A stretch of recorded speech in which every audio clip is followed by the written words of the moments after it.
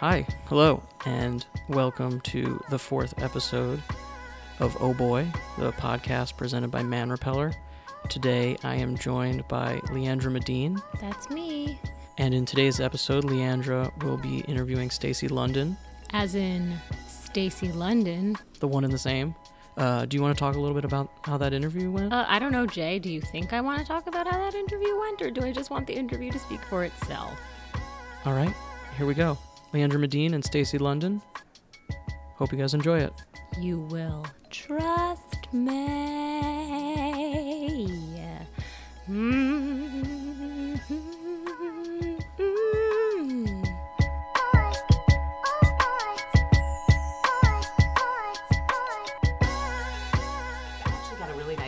To it. Have you noticed? Delightful. It's like very tactile. This would be cool on these shoes, don't you think? I do. We were discussing your shoes before. I don't think it's terry, and it's not corduroy. It is some sort of other technical fabric. Maybe it's Terry Roy.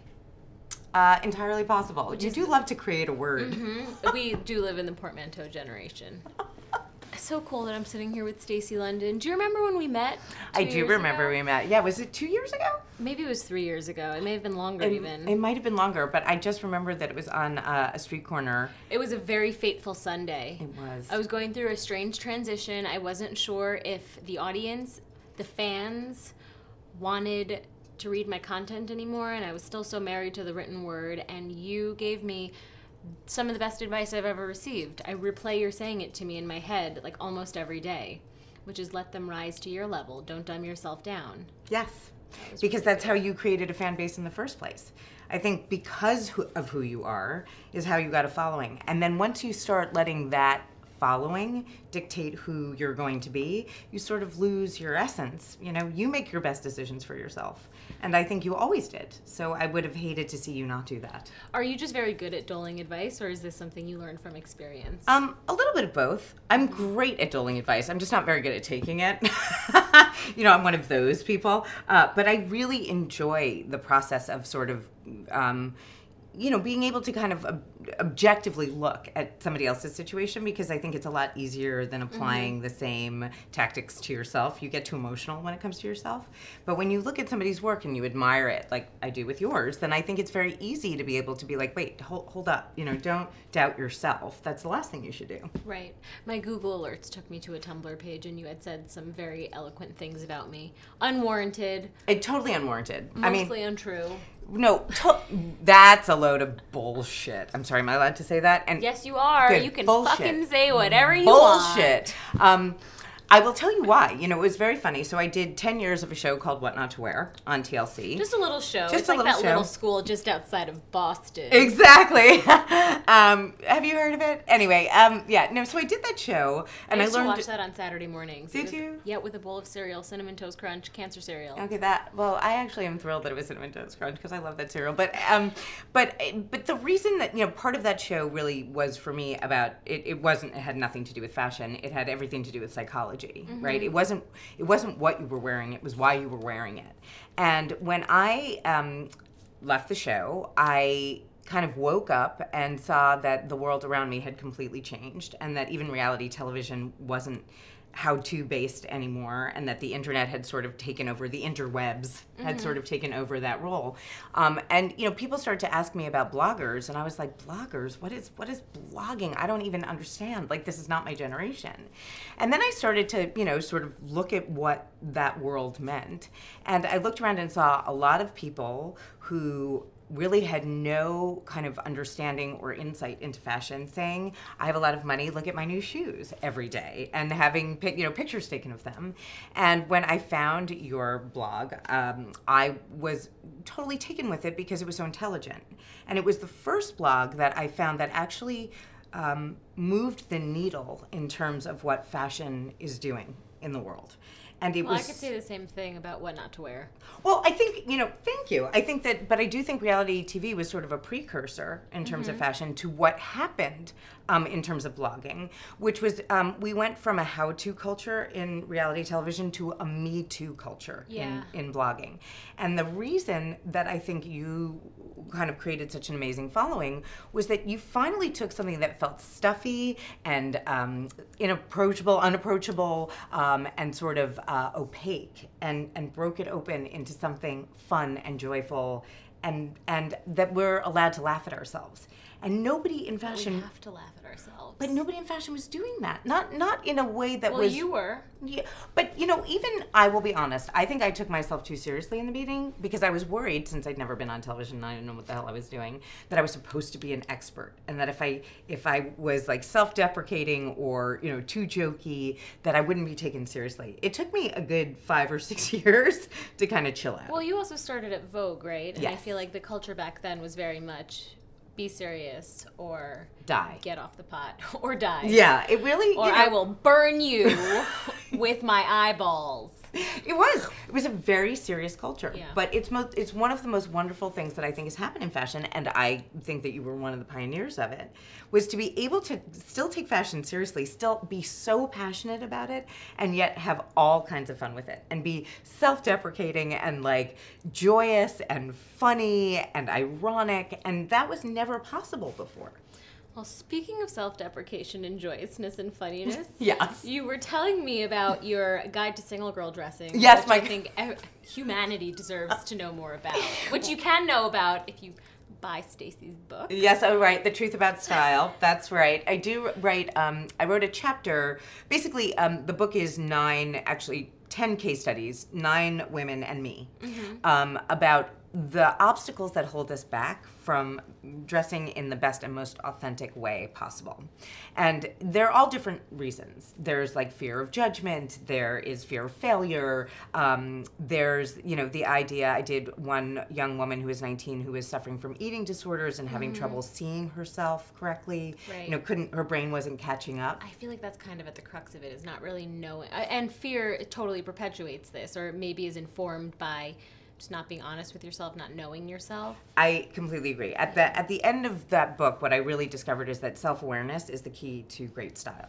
And that if you try and do it the other way around, and similar to saying, don't let your fans dictate your content, it's sort of like allowing trends and an industry, which is fashion, to dictate who you are or who you think you need to be, instead of understanding who you are and then picking and choosing trends based on your individual taste. Right. So the Single Girls Guide. Right, sorry, I lost my train of thought there. So I did a chapter about a woman who is in her 40s and single, and I related to that.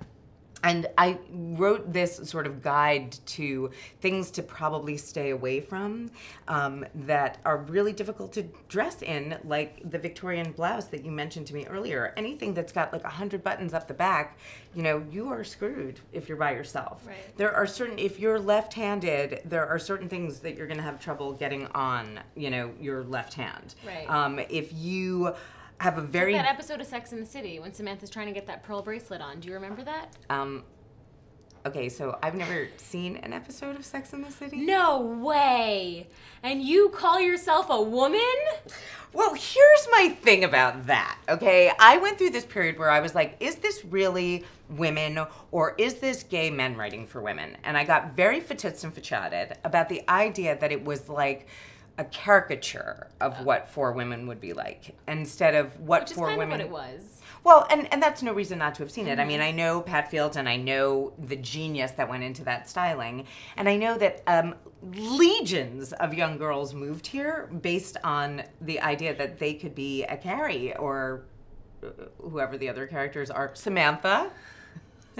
You're looking at me like I'm absolutely crazy. Well, this is just so fascinating. So I even posted on my Instagram that I'd never seen an episode, and I asked... How many followers did you lose? No, I didn't lose any. I asked them which 3 were the most important episodes for me to see. Okay, and did you watch those 3? I haven't yet, okay. But I got a lot of different responses, so obviously it was a little bit complicated. Right. Well, Sex and the City was an important show for me because I feel like those women became my friends. Yes. Even though they obviously had no idea who I was, and I often reference the television show when I'm talking about Man Repeller and the future of Man Repeller, because what I'm trying to do with the site and on the internet is build that same sort of sense of community and treehouse and all girls club, and Sex and the City was totally my escape from the banalities and like harsh realities of my life, e.g. men breaking up with me. and my friends being assholes. Right. And did you feel like when you were watching Sex and the City that you could relate? Like when you say that you felt like they were your friends, it's like, didn't they have guys break up with them? One broke up with one on a Post-it or something? Yeah. Mm-hmm. Yeah. I know a little bit about it. I was very young. I was still super young. So I think that there was also an aspirational quality there, right? Where I was like, wow, so this is what my life is going to be like. And it changed the narrative in that it became aspirational to be a single woman in New York, which was revolutionary then. And is revolutionary now. Yeah. And I think that is one thing about Sex and the City that I do feel quite strongly about. And I've been talking about this a lot lately, which is part of what I want to write about in this next book that I'm working on. But is that I consider myself to be sort of the first generation born of, the frontline feminists who, being in my 40s and being single and completely self-sufficient, it's kind of interesting that there are no traditional markers by which my achievements are sort of recognized. Right. In the sense that, just in terms of traditional values, I'm the first generation of women where we are not beholden to any set of rules that women before me have been held to. Yeah. Even my mom, who was a frontline feminist, was married and then got divorced and burned her bra. Right. I don't have to get married. I don't have to have kids. I don't have to have any of those things. I don't need to rely on a man for emotional support or financial support. And there's something very unsettling about that. It's kind of an amazing sense of freedom, and also this kind of fear that I've missed out on something and sense of disappointment. And I think in the same way that you were talking about Sex and the City empowering you to feel like it's okay to be single or a man repeller, I think that there is actually, that generation of women is now not just a television show. They're out there. They're sort of conquering the world. But there's still a little bit of stigma attached to that. Right, and to being single. Yeah, absolutely. Do you date frequently? Do you feel comfortable being single? Do you want to stay single? That's a question I don't know. Sometimes I think I used to date a lot. I date a lot less now. Although somebody that I sort of date is a huge fan of yours. So really? Yes. So if you could just say hi, Patrick, he would be Patrick! Really excited. You're dating Patrick Starr? No. Anyway. I call him Patrick Bateman. I don't know how I feel about being single. I think that I think it's wonderful if you find the right person to share your life with.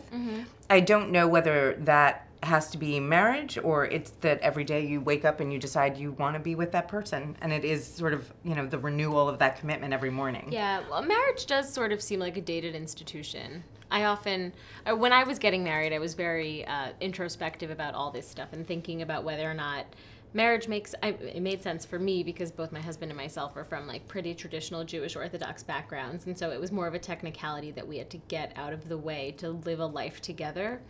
But I guess my perception has also changed because I've been married and my husband has been such an important part of my growth, and if behind every great man is a great woman, then behind every great woman is an even better man. Well, I should hope so.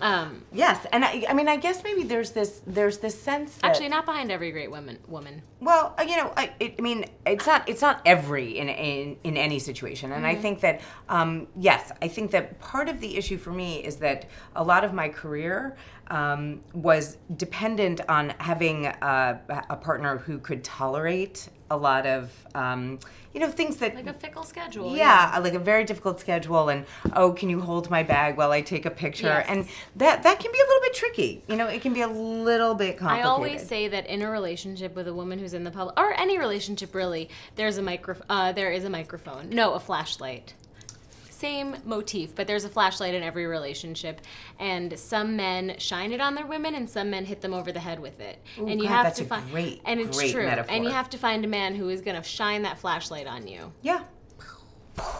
I'll shine it on you. I'll be happy to shine it on you. Oh my God, that's so nice. Thank you. But so I sat down with Linda Roden, who has an incredible skincare line. Yeah, so I know her. Yeah, she's wonderful, and she's never been married and never wanted to get married. And we had a really interesting conversation about her relationship status, and I got thinking about women who are comfortable being single but are uncomfortable with the fact that their defying such a salient convention. Well, I think I get uncomfortable with the fact that there's this sense that the perception of me is always sort of couched in that definition. Right. Well, why is she single? Like, what's wrong with her? As opposed to it either being a choice or not even a choice, just not making, not finding that there was, the person that I wanted to stay with permanently, or that I've been in long-term relationships my whole life. It's just that they all had a lifespan to them. They all had an expiration date. And I don't really see that as a reflection of my desirability or my ability in life or my capabilities. But I do think that there's still a perception in society. There's a book that just came out. I'm spacing on the name of the author, called Spinster. And it's brilliant because it's about her life choice to be single. But she chose a word that is, really got a sort of pejorative definition. The spinster, bachelor. Right, exactly. Bachelor's like, a hipster with like a bar that, with an velvet electronic, couch. an electronic bar that, comes up when and you push a some button. boobs on his wall. Exactly, and like, Bond. James Bond, but there's no Jane Bond. And maybe Linda Rodin is Jane Bond, but maybe you're Jane Bond. Or maybe I'm Jane Bond in a culotte. You in jumpsuit. Yeah. And you are peeing like nobody's business because I got it a size too big so I could just rip it off. Yeah. You are getting that dirt off your shoulder. I mean, if that Jay-Z is so prescient. So, but it's funny.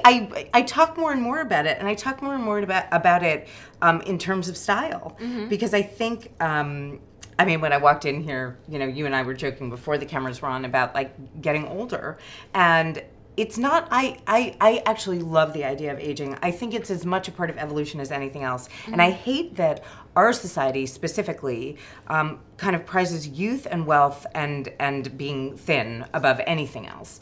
And what worries me about that is that, there are so many civilizations in which aging is revered, and that there's an elegance to it, that what are your options? It's this or you're in the ground. And I wish that more women were appreciative of what being a woman of experience allows you to do. It's possible that I wouldn't have had the same advice if we had been contemporaries, if we were the same age when I met you. Right. There definitely is something to the idea of having lived a life that I want to pay forward. That I like the idea of being able to talk to women who are younger than me and help them navigate, tricky waters, because I've done it. I've been there. And there's something about that I feel like is lost in our society. Is that advice that you would give to your former self? Yes, I think it is. I do. One of the things that I felt when I was younger was that aside from my mom and sort of the Gloria Steinems, that sort of generation, there weren't more tangible role models for me. Right. How could I reconcile loving fashion and not being superficial, loving fashion and not being narcissistic, loving fashion and not being materialistic? I think that's a problem that we still deal with, and part of what I'm hoping Man Repeller conveys is this sensibility or sense that you can be really intelligent and interested in a ton of things and not have that minimize your interest in fashion. I completely agree. And I think that, a lot of times people will see me and they're like, oh, you're that girl from reality television. You're that girl who breaks people down and then builds them back up, or they still think I'm a bitch and all I do is like criticize people, whatever they think. But, they don't know that I'm Phi Beta Kappa, or that I went to Vassar, or that I had a double major, or that I studied, 20th century philosophy and literature. And I wrote my thesis on Nietzsche and Heidegger. That's not like what you would normally assume a fashion person, right, what their background might be. You might assume it of a Vogue alum. A Vogue alum, perhaps. There's a sense that when I was growing up in fashion, you weren't supposed to make anything look like it took work. Right. Everything was supposed to look like you were just naturally thin, or you were naturally perfect, or whatever the hell it was, that you never had to show that you were, paddling like a duck underneath the water. You just had to look like, perfectly coiffed. And what I love about sort of fashion and health and wellness now is that there's this transparency that people really demand. So you have to talk about how hard it is to take care of yourself. You do need to talk about exercise and diet, and that plays into the way you feel about yourself and the way you look and the way you dress. And to me, that's actually a very healthy way to approach it, as opposed to, oh no, I eat whatever I want. When you're eating a potato a day, which was what Jackie O did. Right. That's all she ate? Yeah. 1 potato each day. Yeah. Every single day. Yeah, that's what I heard. And apparently, does that sound like fun to you? It sounds horrific. It just does not. It doesn't feel like a life like fully lived if you can't enjoy food. I know. I think about that all the time. But that's also sort of the problem with our culture, right? Is we've been bred to live to eat as opposed to eat to live. I'm trying not to let food be the centerpiece of my life anymore, because I in turn end up thinking too much about it, and I don't like that either. And to me, that seems like another form of disordered eating. Right. And you've talked about this in your book, that that year that you went to camp, you gained all that weight. Yeah. And it was so much fun. Right? If I could do it again, I would. But also, that you felt like the ramifications of that. Yeah, from my brother, who was like, I'm not taking you out with me, you fatso. What's funny about eating and getting thin also, though, is that I never had any hang-ups about my weight when I was chubbier. Like, I didn't think about food, I didn't care. I looked into the mirror and what I was is what I was, and that was it. And then I got thin and I was like, oh shit, I have to maintain this. People keep telling me I look great. And that's when I feel like the relationship started to form, or like that unhealthy obsession, sort of like a terrible boyfriend. Yes, I actually think that's true. I also wrote about this in my book, but I have a history of eating disorders, and I was severely anorexic when I was like 20, and then I was a compulsive overeater. So, I either starved myself or ate whatever I wanted, basically. Yeah. And I went from 89 pounds to 180 pounds in a year. Wow. And I was 180 pounds when I worked at Vogue, if you can imagine that. Yeah, talk about the elephant in the room. That was a little weird. How many times have you had to say that? Yeah, no, I have actually never said that, but I always talk about the fact that it was when grunge came in, so I was really lucky. Yeah. Like, I could just wear, Mother of Earth skirts and flannel shirts, and it was like I was cool. But, I felt it, that I wasn't small enough to fit into any of the clothes, the samples, or anything like that. How did you overcome that stuff? It took a long time. And one of the things that I wrote about a lot was that the smaller I got, the more visible I became. And the larger I got, the more invisible I was. And how society reinforces this idea of you should stay thin because you look so good. Right.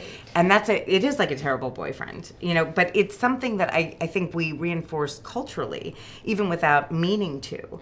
And I think, our relationship to food is just as complicated as our relationship to love. It's as complicated as our relationship to beauty. It's as complicated as our relationship to, all kinds of things. We talk about, Freud even talks about the idea that, like, if we don't have a good sense of physical self, it's very hard to have good self-esteem. So it's not without merit that we worry about these things. I just think that they've become exaggerated to such a terrible extent. We all still function with lizard brain. And if you look at somebody and you're like, oh, they're thin, that means they can run away from a saber-toothed tiger, right? That's like, they're a good potential mate. Now it's like, it's almost like our culture has twisted it into, oh, she's thin and she's wearing designer clothes. That means she's cool and I should be friends with her. Huh. Different identifiers, but the same lizard brain process. So how do we change that? Can we change that? I don't know. I work with a bunch of charities like Step Up and I Am That Girl that to me are very important about empowering girls to feel like who they are is just simply enough. Yeah. Just period. That's the end of the sentence. Which is true. It is true, but that takes a lot longer to permeate through a culture. And there are things that make it more complicated, having to do with lizard brain as well, and the sociobiology of the relationship between the sexes. Men can sort of run around and have lots of different girlfriends, whereas women are all vying to kind of keep those men in order to mate and settle down and have children, right? Just in terms of biology. It's like butterfly versus gazelle. Exactly. And the thing about that is that our society now, this is going full circle, is that now being a single woman is so far ahead of where we are sociobiologically that it kind of doesn't make sense. Yeah. So the way that women, and one of the reasons that What Not to Wear and Love, Lust, or Run as a show become important is because women are emotionally invested in their appearance in a way that men just aren't. And I mean, I have said this before, that, you know, I feel like a guy can be a troll, but if he has a G5, it's like, you know, he'll get like a super hot girl. But I think that, you know, that's what we've seen to be true. There's definitely an element of process of elimination across both sexes. Yes. I think that Man Repeller when I launched Man Repeller, I think that it was sort of an epiphany for me because I was still single at the time, and I was like, oh my gosh, this is giving me so much control. I'm single because I like fashion, and I'm not going to choose a man over fashion, and so I win. And then I got back together with my boyfriend, who's now my husband, and I was like, or man repelling is a process of elimination because it allows the good ones to rise blossom. to the surface. Yeah. Absolutely. And also, I mean, I remember the article that you wrote about saying, you know, that you had gotten married because you got so much flack for it, which I thought was ridiculous. And there was this great, you used two different words that now I can't remember, but both were with a T. And, why is this? Was it not Santa Claus? No. It was not Santa Claus. I got really defensive. I was like, you didn't stop asking for gifts on Christmas when your mom told you Santa's not real. Wow. Yeah. Okay. No, it was the difference between something and something. Like, sort of informing your audience and then sort of sharing with them. You know, I mean, Right. basically there was the difference between Like being personal and not personable. and personable. Or personable and not That's personal, what it was. yeah. It wasn't a T. It was a That's P. a P. Yeah. Close enough. Personal and personable, which I even retweeted because I said this is a very important distinction for any public figure, and that's not, you can't be judged. Thanks for the retweet. I probably got so many followers that day.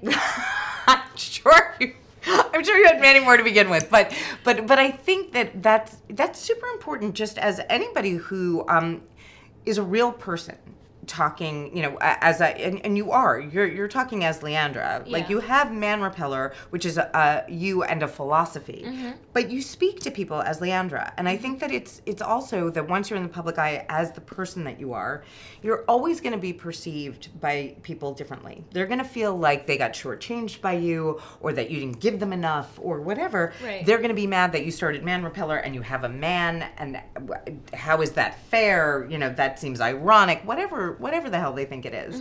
And that you should not constantly have to explain your actions. How do you experience that?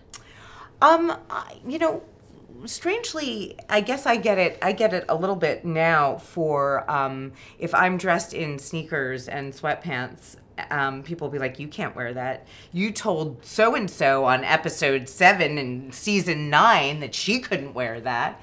And it was part of the reason that I actually was getting a little bit frustrated being on What Not to Wear, because that wasn't Stacey. It was part of Stacey, right? It was definitely a persona. It was the part of me that's good at being critical and asking questions and sort of being investigative, and then wanting to celebrate people. But that's not all of me. And I started dressing in a way on that show that felt very limiting after a while. I was wearing, you know, pencil skirts, floral pencil skirts, and sheath dresses, and that was sort of my shtick. Yeah. And then I started to feel like, well, that's not me anymore. I want to wear leather pants, and I want to wear like a leather jumpsuit, and I'm not allowed because my audience won't accept that from me, at least not in this role. And that's when I started to feel like I was veering away from the show and my personal life being something different. Did you feel like in a way you had to look innocuous on the show? I had to look what I felt to be a little bit more mainstream. Right. Based on the demographic of the channel. Yeah. And even now on Love Lust, I'm really pushing that. You know, I'm pushing the demographic, and strangely, it's a show that's skewing younger because I'm doing younger women. Right. I'm trying to do a lot of alternative girls, and kind of, you know, find this happy medium between being sort of alienating and approachable and still a free spirit. Yeah. Like, I don't want to take that away from them anymore. I don't want to homogenize people. So it's allowing me to actually dress differently on the show than I ever did on What Not to Wear. Do you feel you have more power over what you wear? Oh, I mean, I made that sort of a clear. stipulation. Yeah. That I wanted to wear leather jogging pants, and that's what I was going to do.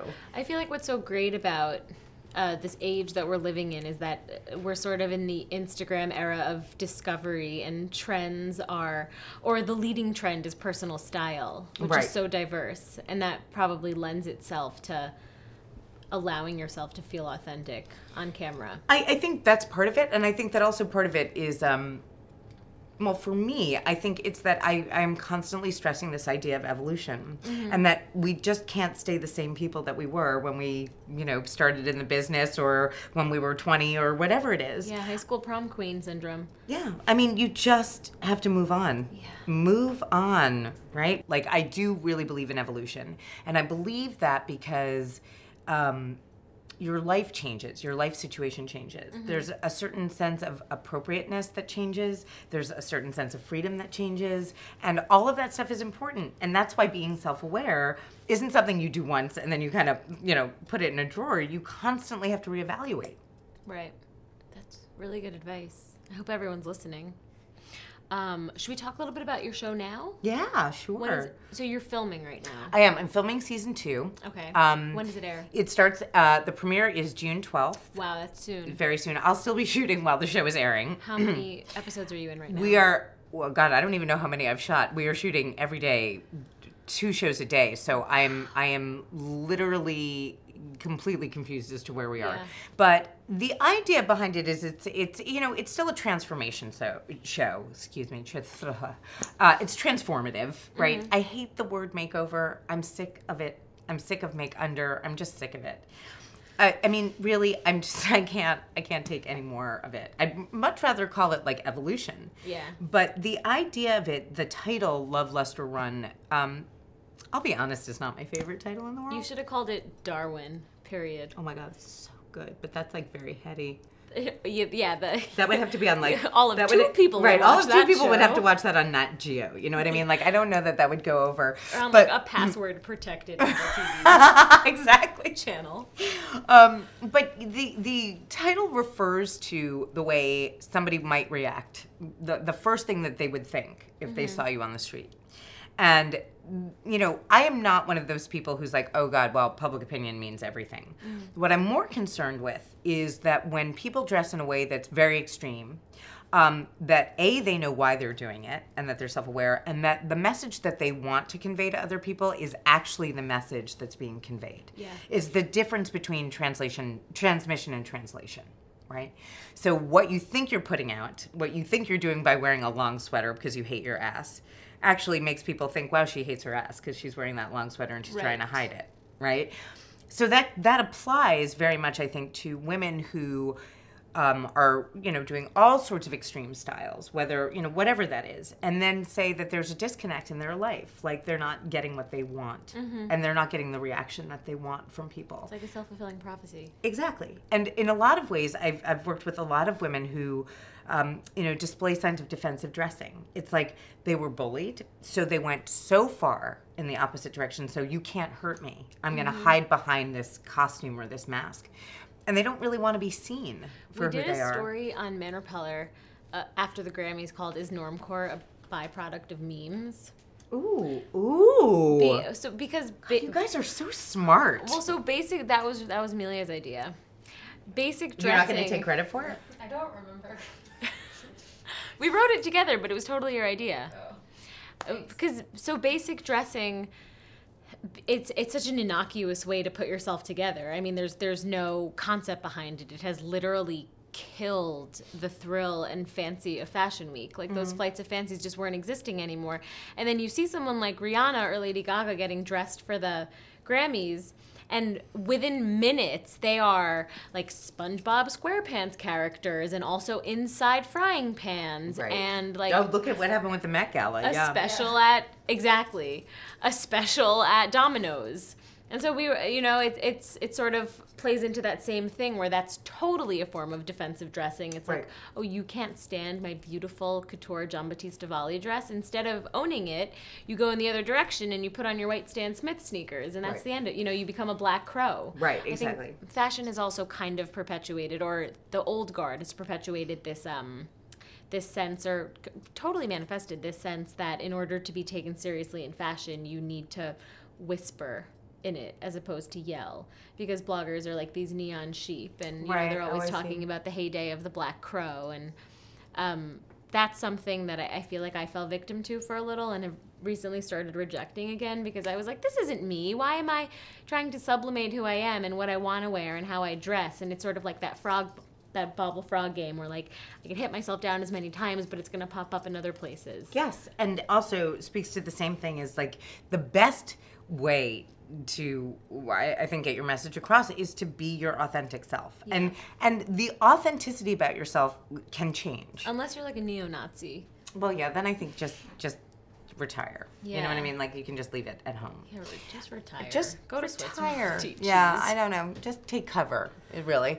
But I do think that there's this sense of, like, you should never stop being who you are. That, I think, is true. But when I meet people who wear black contacts that like blot out their eyes and have neon green hair and have, you know, whether they're covered in tattoos or piercings, or they're wearing, you know, skeletons as, you know, printed on clothes, and they're wearing, you know, these huge, whatever, crazy ass shoes that they put, like, you know, they stick three heels together or whatever it is. YOLO dressers. YOLO dressers. That's a great way to put it. I want to know what they are, whether or not they're actually in control of what they're doing. Because I think there's a point where it becomes out of a lot of different feelings that they are sublimating and not looking at, as opposed to being completely self-aware. If you're completely self-aware and that's why you're dressing, I'm like, go on with your bad self. But if you're dressing in a way because you're still hurt from being bullied or a bad breakup or whatever it is, that's reactive. That's not proactive. Yeah. And that, I think, really does have a huge effect on the way you're perceived in terms of your style. That's good. That's real good. I actually would really love your opinion on something. I wrote an essay called A Culture of Extraordinary about being in my 40s and waking up and being like, what's blogging? I'm from television. And how print, then reality television, then blogging sort of blew open fashion. And now there's this sense of not only do you have to be all things to all people, you have to show that you are. Right. And how exhausting that can be. Because there's Instagram that's authentic, and then you have Instagram that's a filter, right? Yeah. You know, how are we choosing to talk about what I call curated transparency? So what are we sharing about our lives? How are we choosing what we share about our lives? How much of it is real, but we're still making choices? I mean, you take a selfie and you're not wearing any makeup, but you probably take 10 selfies and decide which angle you like best, right? Or I just wrote a story called Instagram Turning Me into a Sociopath. Oh. Because, so I've felt really alarmed by the fact that I can be on the phone with my mom hysterically crying about how I feel like I'm a failure and the worst human to walk the planet, and having like a very true panic attack, and then get off the phone or like see an alarm go off on my phone and be like, oh shoot, I have to Instagram today, I haven't put anything up, and therefore put up a photo with like a witty caption next to it while there are these tears still streaming down my face. There's a couple of things that I would like to say about that.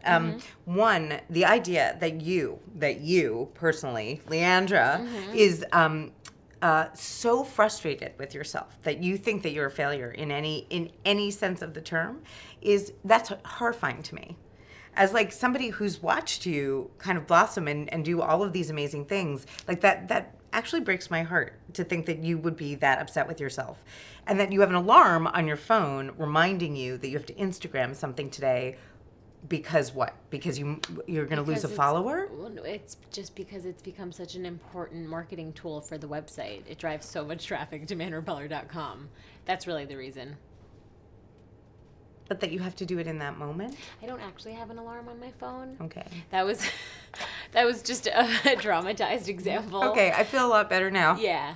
I feel like I can leave you and be okay with it. But I do have a problem with perfectionism, for sure. I don't give myself any credit, and I very frequently feel like I'm failing myself if I don't hit certain goals. Yeah. Well, look, I think that's what perfectionists do. And, to some extent, perfectionism is a helpful tool because it pushes you until it pushes you over the edge. Yeah. And, I grew up in New York as well. I feel like that we have similar backgrounds to some extent. And there is an expectation that is almost inhuman that you can put on yourself. Yeah. And at a certain point, perfect is like the horizon. You're just never going to get there. You're never going to get there. There's great. There's wonderful. Right. There's brilliant and charming. And, there's a life to be lived that's happy and fulfilling and as close to perfect as you're going to get that isn't. It's like this assumption that happiness is a destination and once you reach it, it's just there. Right. And then you're done. Yeah. But it's the same way that's the way people feel about their style. Like, I got there. I got the right, I have the right uniform. Now I'm done. Or I'm in the right relationship. Now I'm done. Oh, I got the right job. Now I'm done. Life is long. Life is a shark. If it stops moving, it's over. It's dead. Done.